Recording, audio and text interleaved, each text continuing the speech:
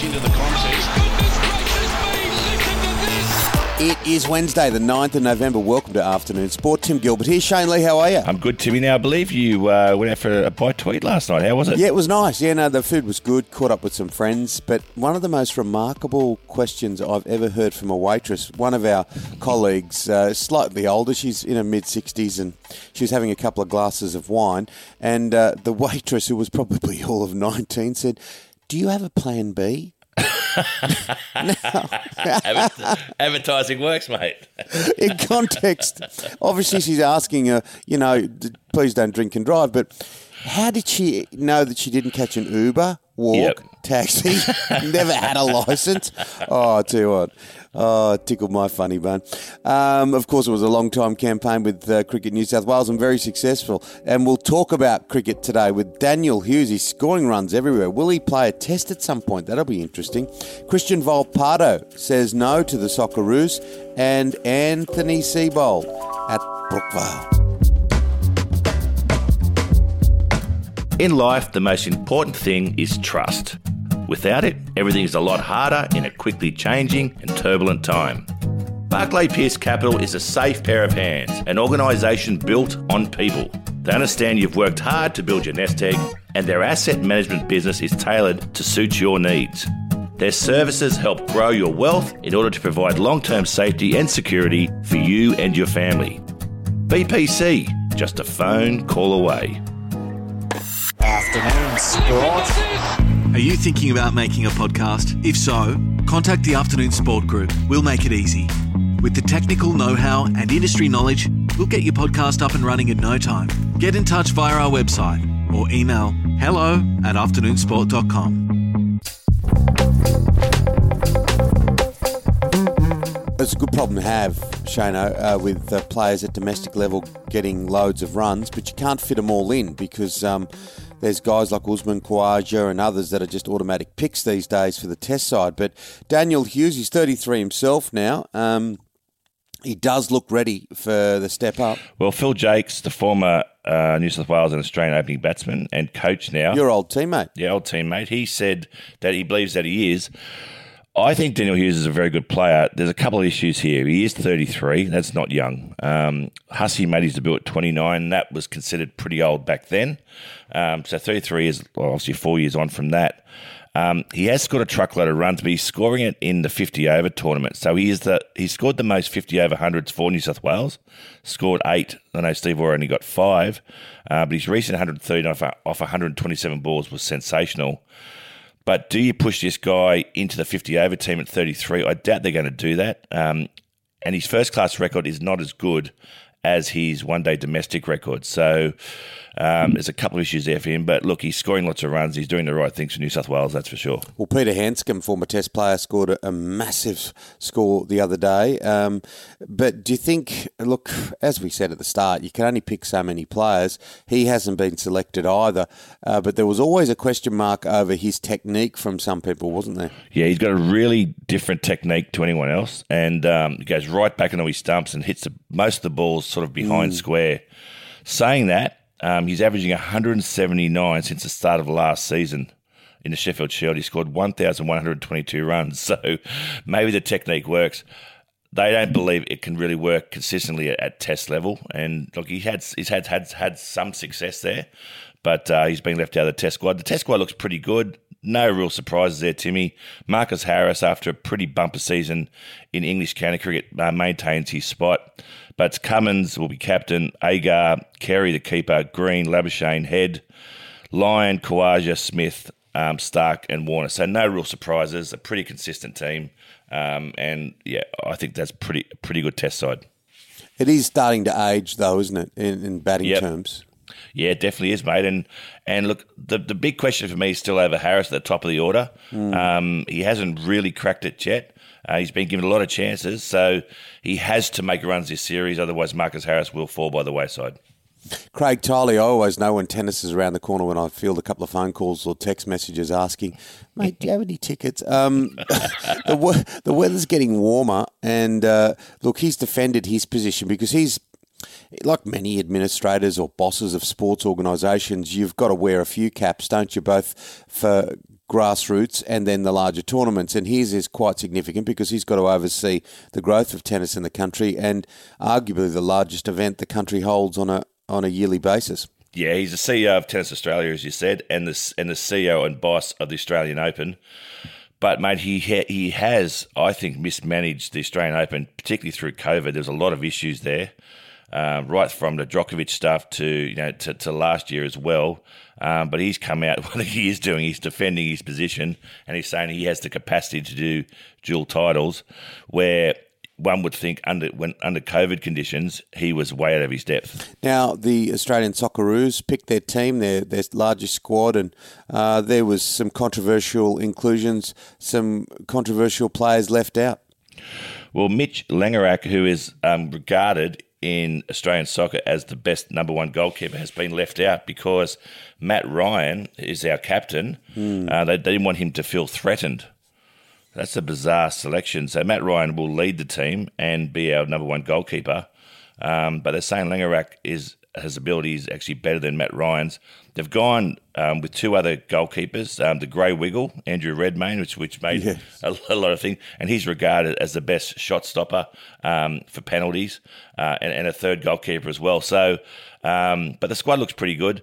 The big news coming out today is that they offered that young Christian Volpato, who's been playing over in Italy, born in Australia, and played a lot of his junior football here. They wanted to pick him in the squad, and he said no. So he has ambitions of playing for the Italian senior team. Yeah, he's a good player. He's only a teenager.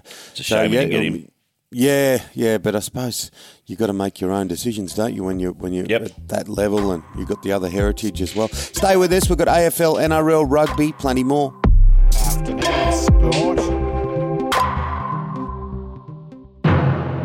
The new EliteBet app has arrived. It's got all the betting features you expect and new ones you're going to love. EliteBet is your one-stop shop on race day with Hotbet, where you can back the tips of proven winning punters, build fast sports multis, and play same-game multis.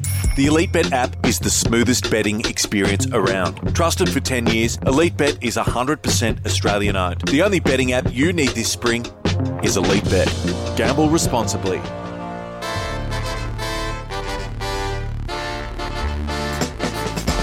Now, AFL, St Kilda looking towards some of their great players to help rebuild their club and hopefully turn history around. I mean, they haven't won a premiership since Decimal Currency, 1966. Yep, Decimal Currency came in then, didn't it? Ross Lyon has now obviously back on board to coach St Kilda again, and he's announced his support coaches. Brennan Goddard, who is a very well-known St Kilda former player, he said he bleeds red, black and white, plus Lenny Hayes and Robert Harvey, two other legends of the St Kilda Football Club. I don't know personally whether those three guys have many coaching credentials, but they're surely very, very good former St Kilda players. So let's see what they bring to the table. Yeah, absolutely. Now, this is an issue that we see often across sport. We heard it in rugby league in the first week of the semi-finals, finals being played at smaller grounds. Now, the AFLW, we've seen the growth, the exponential growth of AFLW along with women's sport in this country. And there are some critics lining up about playing some of these finals at smaller grounds and how many people won't be able to watch it live because of the option of going to smaller rather than the larger grounds like the MCG or Marvel. Yeah, I think the issue here is threefold, Tim. I can understand that people potentially could miss out and not see the match, which would be disappointing if your daughter was playing, or a friend of the family's daughter was playing and you wanted to see him. It'd be very disappointing not to be able to get in. Saying that, I think they want to play at the smaller grounds because the girls don't kick as many goals, so the smaller grounds would allow potentially more goals to be scored. And I think if there's not a full crowd there at the MCG, the smaller grounds can create a better atmosphere as well. So you're seeing Richmond take on St Kilda at Punt Road, which is a very, very small ground right across the road from the MCG, and Adelaide take on Collingwood at Unley Oval, which is a very open sort of park area out there. but it is a smaller ground to play on. Yeah, rugby league, big news with Anthony Seibold. Oh, look, we sort of had heard it that he was going to go and coach Manly. It's now official. 48-year-old. Look, he played for all those clubs, and then, he played for Brisbane. He played in the UK, played for Canberra. And, look, he was the head coach at the Brisbane Broncos and controversially ousted. Look, I wish him well. I think he's a very good coach. I just hope that he's allowed to breathe at Manly. It's such a difficult place. No way in the world you're allowed to breathe there. If you don't win the first couple of games, you're out, mate. It's a tough spot. Oh, it's a tough spot, and particularly Manly always want to go back to their own, and he's not one of them. But Seibold has also unveiled his other coaching staff. He's gone with Shane Flanagan, the former Cronulla Shark, who's had the drug charges issues, and Jim Dimmick as well. So I think Jim Dimmick's a good mate of his. So the three of those are going to be under the pump from game one. Yeah, well, they've got the ability, haven't they, if they're all on the field. So it'll be interesting to watch what happens at Manly. And what about this rugby union story? Headlines yesterday, Samu Kerevi claims he was stopped from supporting Israel Folau. Of course, the Israel Folau drama was a few years ago now.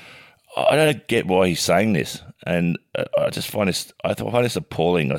I've always been very firm in my belief what Israel Folau said and did was not on, and I think he brought not only the sport down, but he brought his teammates down with him. If Sam Kerevi really believed and wanted to support Israel, he should have done it then and manned up and not said that he's been stopped from saying things. That's a joke. It just does nothing but bring up these terrible discussions again around Israel Folau and what he did and the offence that his homophobic remarks that he made. I just don't know why he's saying this. It doesn't serve him, the sport, or even Israel any good.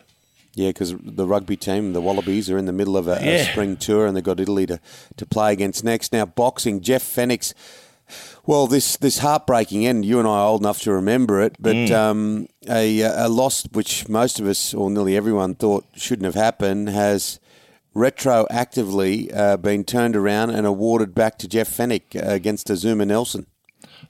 This is going to be the first time, I think, something like this has happened, Tim. I'm not aware of anything else that's happened in the world of boxing, but they've got the best judges from around the world to sit around and watch the video, and then they all awarded the fight to Jeff Fenech. So he's now a 4-time world champion. He's already been inducted into the International Boxing Hall of Fame, but a 4-time world champion. He said he was never the same after that heartbreaking loss. He came back. He was never the same fighter, and he's really dealt with this his whole life, well, since 1991, that he's had this, carried this around on his shoulders. So I hope he's at ease now, and he definitely deserved to be a 4-time world champion. He's a legend. Yeah, and he's a classic. And you've done a number of podcasts with him. Mate, I have, and he's an interesting guy to podcast on Lunch with Lee. And he still looks pretty fit, and he's training and coaching a lot of other athletes. But he said he hardly eats. He only eats one meal a day because he loves his red wine. He says he drinks 2 or 3 bowls of red plonk a night. So he can't eat too much during the day to keep the weight off, he reckons. Legend. Well, they say it's good for your blood system. I tell you what, he's talking about some of the ready drinks too. It's quality stuff. That's it for Afternoon Sport today. Make sure you hit follow or subscribe wherever you listen. Big thank you to our sponsors. Our wonderful sponsors, Barclay Pierce Capital. They're only a phone call away. And of course, our wonderful producer, Mr. Dan McHugh. Thank you. Back tomorrow with your daily dose of sport. We'll see you then, guys. Take care. Thanks for listening to Afternoon Sport. If you enjoyed the show, why not check out one of our other podcasts, like the Building Resilience podcast. Noel Allnup, the CEO of Securo, explores the minds of world-class performers in order to deconstruct their life tools and ethos that can help us create growth and optimize business. Find it wherever you listen to podcasts or head to afternoonsport.com.